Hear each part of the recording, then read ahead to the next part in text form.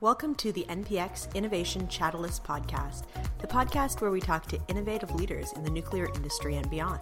I'm your host, Margaret Macbeth, co-founder and innovation catalyst at NPX. Today we're speaking with Todd Warnell, Chief Information Officer at Bruce Power. All right. Hello and welcome to beautiful Kincardine. We are here podcasting today from the NPX office, and we have joining us Todd Warnell, who is the Chief Information Officer at Bruce Power. Welcome, Todd. Good afternoon, Margaret. How are you? Great. How are you? Not too bad, thanks. So want to just start off by introducing you a bit. You've been with Bruce Power a bit over a year now, leading the IT division and digital transformation at Bruce Power. Prior to that, you were with Loblaws for what looks like quite an interesting career with several important roles, one of which I was very interested in, Senior Director of Store Communications and Air Traffic Control. So we'll have to dig into that a little bit. Absolutely. Happy to shed some light on that kind of unique title and what it meant. Certainly. I also know that you are outdoor lover. I follow you on Instagram, devoted father of 3, and proud Tesla owner. Very much so. Yes, all the above are true. So I thought we'd start off with sort of an easy question. What were your thoughts on the Cybertruck unveil? So interesting. The Cybertruck unveil is interesting on a couple points. First of all, not having a truck is not an option if you really want to accelerate sustainable transport. So first, that they're delivering in that category, really great. The actual design of it is jarring. But at the same time, I think really exciting. Again, showing that there's just curiosity and courageousness to go after a design that's unpredictable and might have garnered a reaction that really didn't have 200,000 plus people pre-order it coming out of the launch weekend. So I think it's really great in the sense of driving into a category that needs to be there to really win in sustainable personal transport. And fundamentally, when you look at the technology behind why it's so planar, it's a really hard steel. It makes sense logically after the fact. Sure. At first view, you're like, whoa. Were you one of the pre-orders or reservations? I might have put down a reservation, much like we did a Model 3 many years ago. Again, where we have, as a family, have committed to do the best we can in lowering our carbon footprint and enjoying technology and innovation that leapfrogs what's in the market at the same time is also a great hobby of mine. So it goes hand in hand with that. Wonderful, awesome. I also noticed that you seem to be quite an avid music lover. So I'm curious, what was your first concert? My first concert actually didn't do a lot of concerts, kind of commercial concerts at scale. My family's from Nova Scotia on the East Coast, and so we had lots of personal-sized concerts, kitchen parties per se, with all family members and neighbors. It started from my earliest ages. So whether it be the fiddles out, the guitars, the pianos, those were my first concerts. I think my first real commercial kind of large-scale concert, I think, was actually a U2 concert down at when it was formerly known as Skydome. So going back a bit, so you can start to guess my age a bit. But that would have been my first kind of big scale, kind of true, commercial artist concert. Awesome. So when did you actually move up to Bruce County? So we've been here in Bruce County now since the summer of 2015. And it was a really tremendous opportunity to raise our young family here in the shores of Lake Huron, in beautiful Bruce County, and to have an opportunity at a really challenging career in what is essentially cottage country. And so we leaped at the opportunity, and it's been a tremendous move both personally for our family and has gone very well professionally for both my wife, Monica, and I. Amazing. So maybe we can jump into your journey. Can you tell us a little bit about your career path? How did you go from what looks like a background in business and project management to your current role? Yeah, absolutely. It's a pretty eclectic background when you look through my LinkedIn or my resume. And fundamentally, I've spent a career starting as early as when I was in university doing summer student jobs around Y2K, the big scary Y2K back in the day. And I was, went into some summer school opportunities or, summer employment opportunities that I looked like a wizard, because I could do things like VLOOKUPs and create access databases and fundamentally start to roll out some early web-based reporting tools for what is one of Canada's largest employers. And that was really kind of a passion of blending my business, education and training with my technology hobby. I've always been a geek from the earliest ages, and it really became this really powerful niche, to be honest. And my career from there, kind of kept going through areas that were trying to apply technology in innovative ways. And it brought me to many facets of a really large organization. I spent time in what was formerly known as a financial systems team. I did, work in retail operations and supply chain and full national retail management. You mentioned store communications and air traffic control. Fundamentally was a entire planning function for how things happen across thousands of stores coast to coast, and how you do that in a way that makes sense for the people in the store, makes sense for customers, and makes sense for new programs and capabilities rolling out. So it was probably the most perfect blend of people, process, and technology that I ever had the chance to be in. And, fundamentally what I've done in my career is go into areas that needed either change, that I can come inside. I wouldn't say I'm a blower upper, but I like to break things apart and put them back together in a better way. Sometimes it was, creating new capabilities, new teams, sometimes it was just taking something that wasn't quite yet at the level it needed to be and just being able to put the right leadership practices, people, and decision-making in place to make them better than what they were. Awesome. And what drove the move to Bruce Power? So the drive to Bruce Power was a random event that has turned into an awesome outcome. The random event being a cold call recruiter call to my wife, Monica. Oh, wow. That's what started our journey here. Both of us were living in Toronto, working in companies that we loved. We had just finished renovating a house that was going to be our forever house. And literally a random call from a recruiter changed everything. Wow. And it started the conversation into, what if? And it became what we are now, which was that opportunity to trade in Toronto traffic. Now, don't get me wrong. I love Toronto. Born and raised in Toronto. I still believe it's among one of the best cities, if not the best city in the world. But the reality of traffic and the challenge of commute takes away from really my core love, which is time with my family. And so that was really that cold call from a recruiter started the journey here. It was my wife, Monica, that actually was pathing towards a role with Bruce Power. And I decided, hey, I'm going to go out on my own. I'm going to try to change the world in a different way and try to find my way into, the Bruce Power community, and was able to do that successfully in a contract role originally, which then turned into successive roles to lead me to here today as the new CIO of Bruce Power this year. Yeah, incredible. What surprised you about the nuclear industry? What surprised me about nuclear is that when you're on the outside looking in, there's this feeling that it's an old technology, that it hasn't changed in forever, and that it's just there generating electricity at scale. And when you get the opportunity to walk any of the power plants or to meet the workforce, you see it's completely the opposite. There is a ton of change that happens, not in the same level or scale of innovation that's happening in other industries, but the ability to make innovative change at scale, I think, is unparalleled. And to jump into that. And so when you're on the outside looking in, I don't think there's a real appreciation of that. There's this concept or this feeling that it's just an old technology. And when you get here and see it through your own eyes, it's very, very changing.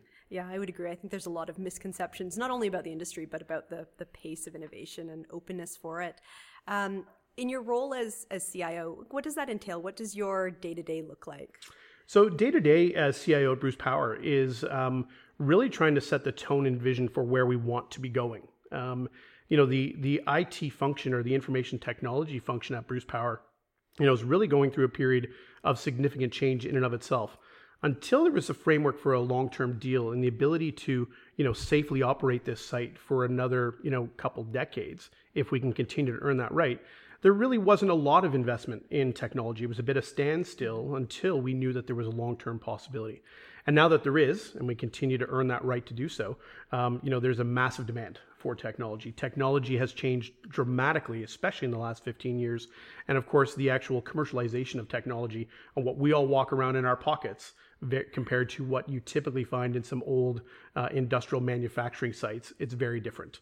And so really enabling the organization at scale to do the right work with the right tool sets. And fundamentally, my job and my team's job is to get out of their way. we are to enable platforms safely, that we know that are security cleared, they handle information the right way based on the unique situation that we are a nuclear generator, and making sure that we can do that safely, so that we can allow, the thousands of people in the workforce collectively at Bruce Power and our surrounding partner communities to get the work done that they need to do. It's a very complex organization. So what are some of the big challenges you've run up against so far?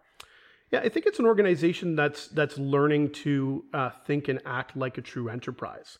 And so that's the biggest change, at the human factor level. It's an organization that traditionally operated almost as separate units. Bruce A was a bit different than Bruce B, and almost an old management style of competing with each other. And that was permeated, through the management kind of structure and behaviors. So getting the organization to learn that it is actually a full enterprise, and continuing that journey towards enterprise thinking is a big opportunity and challenge that I'm really excited about. And it's we've come a long way, but I think we still have some opportunity there to close that out. And fundamentally, I think the biggest challenge is recognizing that Bruce Power is currently the world's largest generating nuclear site. And we should, really take pride in that. And I think it's a bit Canadian of us, to be honest, that we're not talking about that we don't come out and say that, and that it's an opportunity that we should be the leaders in this space, as opposed to sometimes looking over our shoulders saying, hey, what else is someone else doing? Why aren't we taking those leadership positions in some of those areas? And we've seen that already. We've seen glimmers of Bruce Power coming into that newness. Look at the medical isotopes program, and recognizing that these assets, these really amazing machines that generate electricity, also have some tremendous capabilities in other industries and innovative sectors. Amazing. You obviously lead a team that's trying to do big things at Bruce Power and drive a lot of change. So how do you get your team thinking in an innovative way, creatively, and pushing them to drive that change? Yeah, that's always the conundrum. What is innovation? How do you drive innovation? And so the approach I've taken is that I'm not the idea guy. I'm not the person, but what my job is to give people the confidence and the freedom to make decisions. That's what I can do to drive innovation. And that's what I'm trying to do with my leadership team. That's what I'm trying to do at all ranks and by, all the team members at all levels, to say you have the permission, you have the skill, you have the knowledge to make decisions. Of course, you have to do that in a nuclear framework. It's a different concept when someone's standing in front of a valve and they're saying, hey, should I turn a valve handle one way or the other? That's not, a time to be innovative. I'm just going to try something. But when you're operating in a knowledge mode and you're trying out some new technologies that might be able to, automate or innovate, some processes that are a bit old, maybe archaic, maybe paper driven, we have permission to actually try things, to learn by doing, and recognizing that there are those safe modes that people can be innovative in, and there are modes there we don't want people ever to be innovative in, and being comfortable with that framework. Yeah, amazing. Interesting, and not a small task by any means. Not at all. And again, because a core behavior of a nuclear professional is stop when unsure. And again, that example is you want that absolutely ingrained in all of our workforce in that moment when you're standing in front of something that you don't really know. But applying that just as a blanket everywhere then becomes a bit of a hindrance to people having the desire to try. And so providing that safe space that, hey, you can make decisions, you can try things because you're operating in a safe envelope and you're not operating anything actually close to the actual generation assets. That's a very different mindset to get people comfortable with. Yeah, no, absolutely. It's important. Curious about, sort of how you lead and how you motivate your team. Like what is that style and how did you come to it? My style is very easy. I'm just Todd. It's been who I am. I think it's through not a Machiavellian. I haven't chosen to be this way. I just am. When you come across with authenticity, you can understand and listen. You can understand and decide. And fundamentally, the team that you're working with for or beside, they can trust you. So it's really about establishing that community of trust with you as an individual, with a broader team, and just that we're comfortable trusting each other to do the right thing at the moment. It's okay to make a decision that you need to change. as long as you recognize that and go forward, from that point forward, that's really the key opportunity that I try to provide. And that's a leadership style I've always had my entire career, is that, it's a safe space to work with and around. Great. I'm sure you're a mentor to many people, but I'm curious about your mentors along the way. Any kind of standouts or stories you can share around mentorship? Yeah, of course. I spent a large part of my career in the Loblaw, family of companies, and I had the great fortune of working with and for some tremendous leaders that really, truly drove a drive for work-life balance, for family first, while still driving some great accomplishments. So there's too many of them to name. I was very fortunate, to be honest, but I've really, taken from them and say that that's possible. And it's who I was in the beginning. It's who I've taken that with me as well into who I am going forward, and really tried to emulate where they were successful in a similar way. When you go into some of the big, innovative names or where people would go as mentors, of course, you look at someone like, Barack Obama is just an amazing orator, because as a leader, your job is to empower and impassion people. And as humans, one of the great ways we do that is in person, much like we're doing right now. And so always trying to look at ways to communicate effectively in a powerful way, and helping people, especially in our line of work as technologists, to take what are usually some pretty complex concepts and bring them down to messages that matter to them. So those are some of the key leaders. And, going back to the Tesla comment earlier, Elon, he's eccentric. He's just almost just drives for breaking things and making things happen that most people think is not possible. So I definitely love that ethos of really driving at things that most people say, you're nuts. You'll not be able to create a rocket better than NASA. You won't be able to do that at scale. You won't be able to, do, reusable launch vehicles, electric cars. That's not going to work. And yet here we are, only a few short years later with all of those things. And I only look at, we need more of those types of innovators to really drive dramatic change. That's where some of those big disruptions come from. And we look forward to seeing more of those innovators and disruptors popping out of, our workforce, across the globe. Yeah, it's interesting. You really do need people like Elon. I mean, we make fun of him for some of the mishaps during things like the Cybertruck unveil, but that willingness to take a risk, to be vulnerable in a sense, is what drives important change. Absolutely. It's really that concept that, risk is not a thing for him, right? Well, we can do that. Well, let's just get to it. Grab a couple people, start going from there, and recognizing that the ingenuity and the power of people coming together around a common vision has almost unstoppable power. And you look at some of the challenges facing us as a planet over the next number of years. You look at some of the climate change and decarbonization. You need more of that type of innovative thinker, disruptive thinker, to start to go and tackle problems that people say can't be done. Why can't we decarbonize the atmosphere at scale? What are some of the technological approaches or disruptive approaches we can and should be, going after, in addition to decarbonizing our electricity grids and doing great things in overall switch to, long-term sustainable low carbon power? Yeah, I think that's really important. And I think that the nuclear industry has a key role in that. So I'd like to get your thoughts. Where do you sort of see the industry going and its role in terms of fighting climate change and a more sustainable energy future? Yeah, I think when you step back and look at the facts of nuclear, and to be candid, before coming into nuclear, I wouldn't say I was pro or against nuclear. It just was, and I wouldn't say that I'm here towing a party line. Like when you look at the facts of nuclear and the ability to generate, electricity at scale, and a capacity and safety unparalleled when you look at the total life cycle of any other generation, including some more sustainable ones that people, gravitate towards in wind and solar. It is really unmatched when you look at the facts. So, continuing to generate new electricity to meet the global demand through nuclear is a great way to continue to drive down the decarbonization of our economies. I think the future for nuclear, however, is probably in new form factors in nuclear. Small modular reactors, again, even though I'm sitting here saying that large scale nuclear works and it's a great, base load generation and capacity for, the electrification of our economies. The reality is just the capital cost usually associated up front is usually a deterrent. even though when you look at the long term of the actual generation of that site, it is actually incredibly cost effective.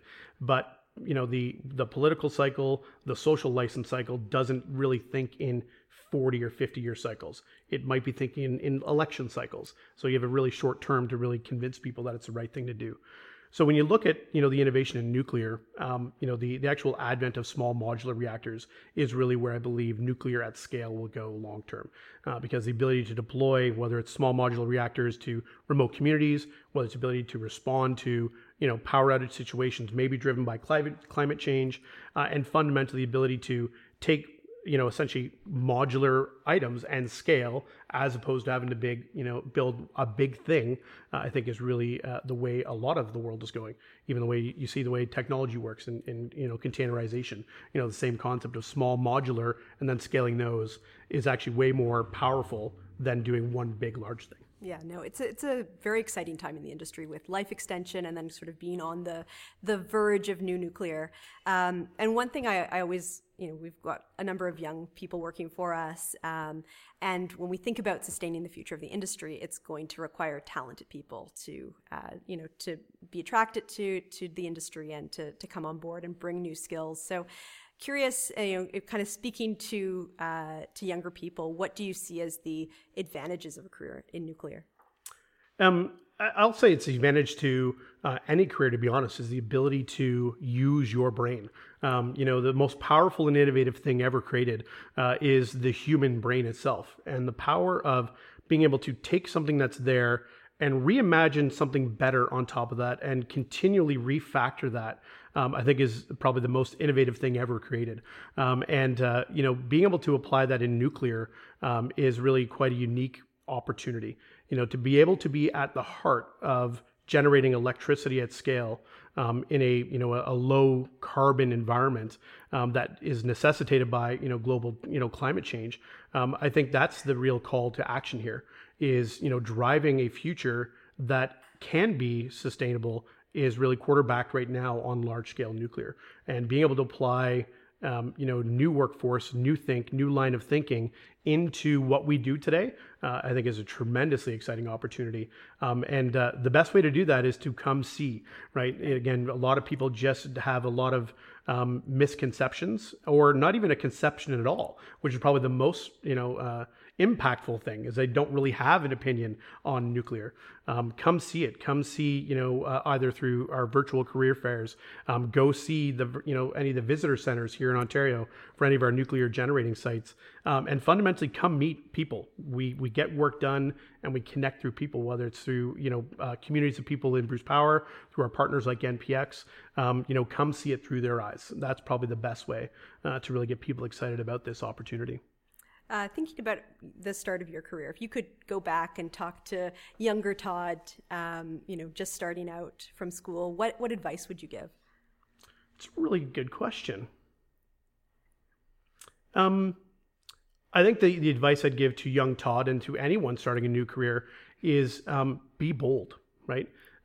Be strong in your convictions, and be comfortable with challenging the status quo more often than you think you are allowed to do so, because you can really drive dramatic change if you start asking the right questions, and really use your natural curiosity as a key differentiator in who you are in whatever career you're in, because it actually can really set you off on some really exciting paths.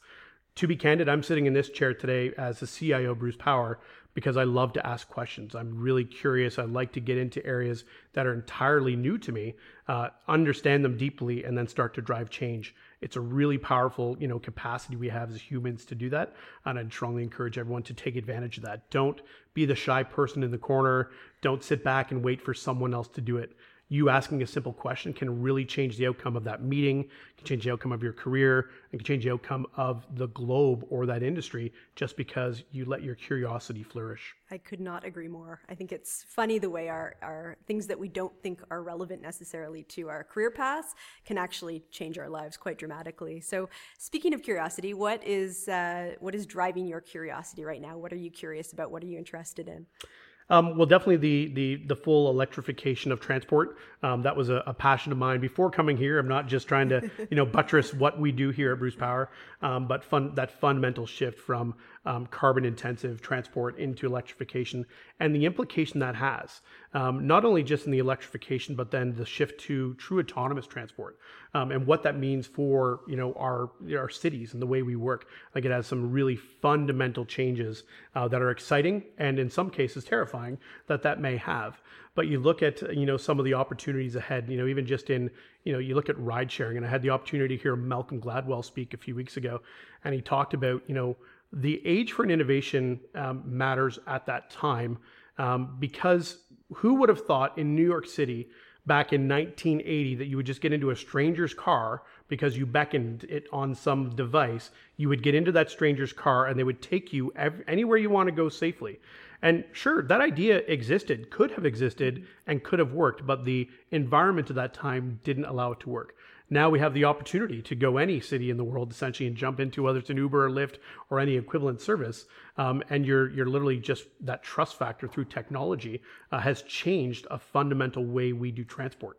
I think there's only massive change to come, in a really exciting way, but it'll also open up some, opportunities or challenges that we hadn't thought of, right? When you shift away, from, not needing your own car because you're just using autonomous transport, how does that change the actual urban landscape? Well, I don't need a driveway, I don't need a garage, I don't need this. How does it change home design and the knock-on effects that come from that? I think the scaled network effect of that type of change is really exciting to me. I think that is exciting. There's actually a startup in Arizona that is just broken ground on a car-free neighborhood. So I don't think it's that. I mean, the future is now. Absolutely.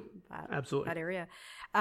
Awesome. I want to open it up to our team to ask some questions of you. So anyone want to start us off? Richa asked about your favorite flavor of ice cream. Yeah, so Richa, my family calls me boring in that sense because there is nothing better than just plain old chocolate ice cream.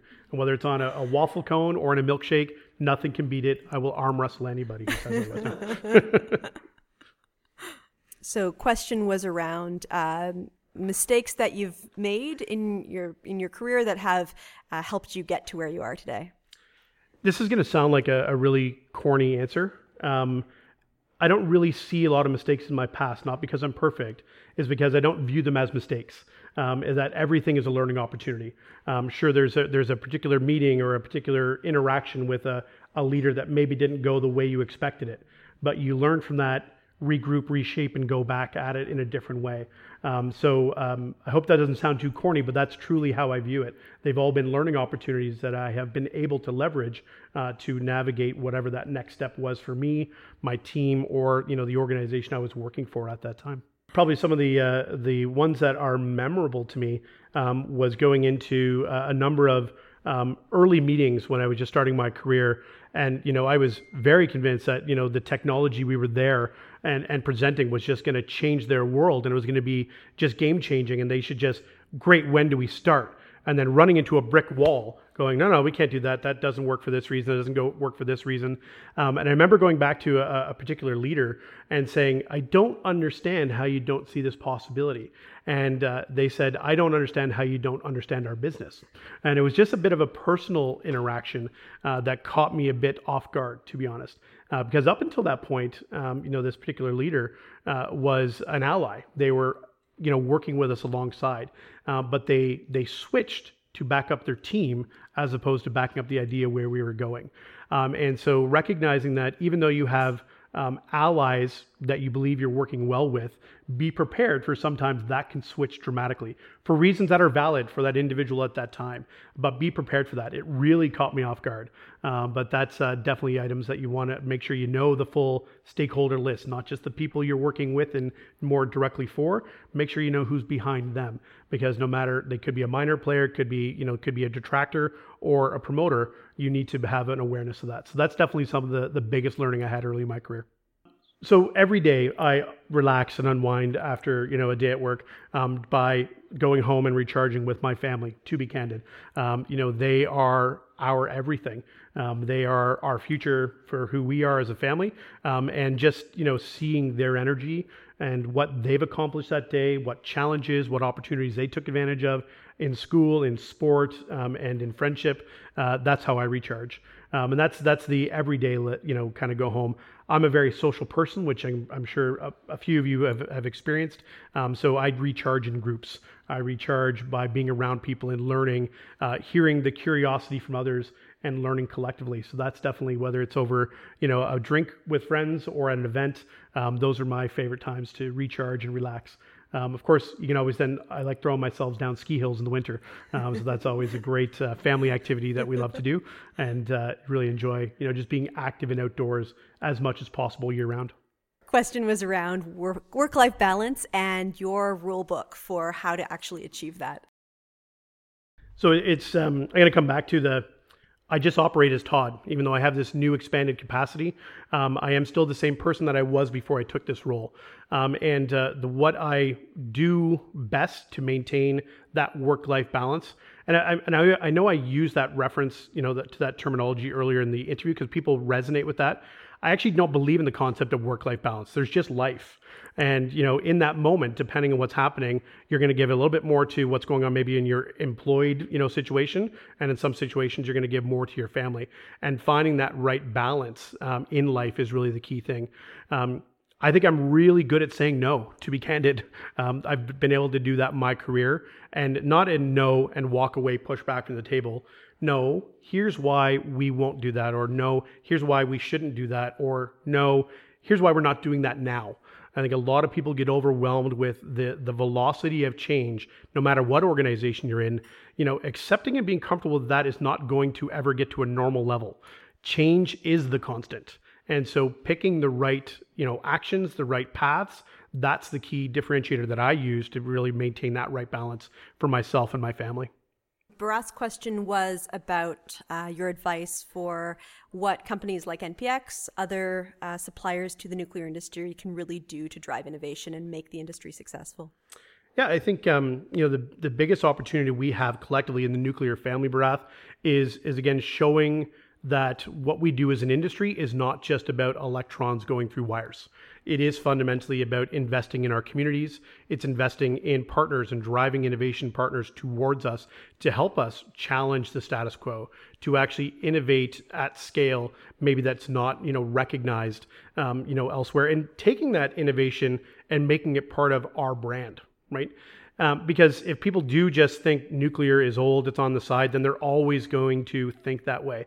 We need to be a bit more actually in, the public's face and talking about here's what we are doing, and taking these assets and spinning them into new uses as well. Again, I'll reference the expansion into medical isotopes as we look at, growing, medical concerns and cancer growth, globally, the ability to take these assets that, were only designed to generate electrons so that we can turn on light bulbs, and actually now to be able to create innovative new medical isotopes that help save lives. That's but one new exciting use case. There are hundreds more. How do we apply these really incredibly, amazing machines to do more than what they were originally intended, and to do that in a way that's responsible for the community, responsible for, the community that works for us, around us, with us, and fundamentally as an economic, driver for the communities that are, fortunate to house nuclear generation in their backyard. So question is around coming into the nuclear industry. Were there any myths, urban legends around nuclear that were debunked for you?